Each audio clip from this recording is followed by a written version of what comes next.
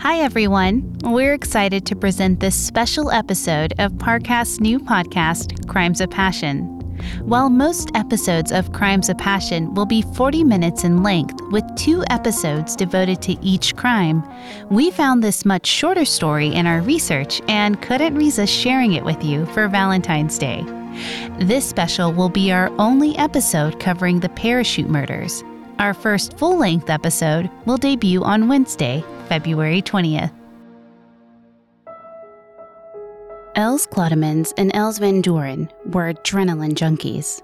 The 2 women met in 2005 through the Swartberg Skydiving Club in Belgium and quickly became best friends despite their age difference.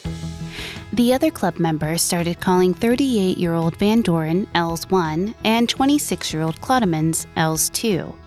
But Els Van Doren didn't like her friend being labeled as second best, and instead nicknamed Els 2 Babs. In November 2006, Babs realized she and Els shared more than a name. They were both sleeping with the same man, fellow Swartberg skydiver Marcel Summers. Apparently, Els had been leading something of a double life. During the week, she worked with her husband in the family jewelry store and took care of their 2 children. On the weekends, she met up with Marcel for skydiving jumps and sex. Their affair had been going on for years before Babs even joined the club, and Marcel described Els as the love of his life. But that affection apparently didn't stop him from starting up a fling with Babs in early 2006. The Swartberg Club jumped weekly, typically on Saturdays, and Marcel used this schedule to his advantage. He would see Babs on Fridays, skydive the next day, then take Els home Saturday nights. He maintained the 2 relationships so well, the best friends had no clue they were sharing a beau. Until one weekend in November 2006, when Babs surprised Marcel on a Saturday night. She knocked on the door of his flat and was shocked when Els answered. Still, she came inside to have dinner. The 3 of them were all friends from the club after all. When it came time to go to bed, Marcel invited Els to come upstairs to his bedroom. Babs was left to sleep on the sofa in the living room. She may have been able to rationalize her boyfriend offering the real bed to the older Els at first. She had complained of back pain in the past, and the sofa was no more than a futon. It would have been hard for Els to sleep on. But there was no denying what Babs heard throughout the night from the upstairs bedroom. The walls were thin. Els' screams of ecstasy pierced through them all night long. The next morning, Babs left Marcel's flat early. He said he could tell Babs was a bit upset, but she assured them both she would see them the following weekend for their planned jump in Limburg, Belgium. On November 18, 2006, Babs, Els, and Marcel boarded a Cessna light aircraft to make their 2.5-mile ascent for a team dive. They would jump together and perform a few tricks during the free fall, linking hands to make a star shape. Then they would separate at 4,000 feet to pull their chutes, making sure they left enough space to keep the lines from tangling. Once they reached 13,000 feet, Els, Marcel, and Babs gathered at the open side of the plane, preparing to jump together.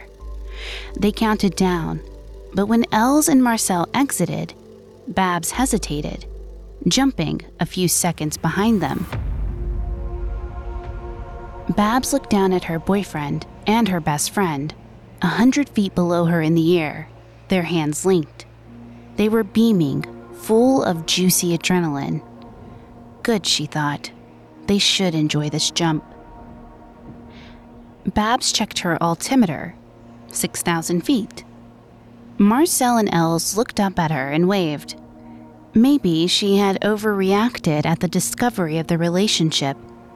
Babs had always known Els and Marcel were close, but she couldn't shake the feeling that they had both betrayed her. Couldn't stop replaying the events of last weekend in her head. All she could hear were Elle's passionate screams. At 4,000 feet, Els and Marcel pushed off from each other to pull their chutes. When Marcel's parachute opened, the wind current pulled him farther away from Els. Babs released her own chute, floating in the sky. Babs watched as Els pulled her release string, but no chute emerged. Els looked upward, panicked. She called out to Babs and Marcel. Something was wrong.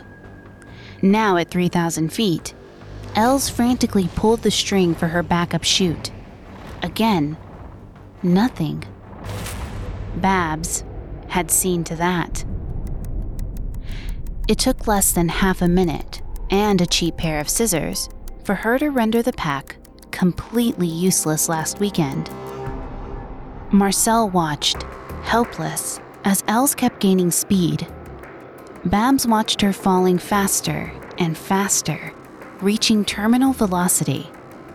All she could hear were Els' screams.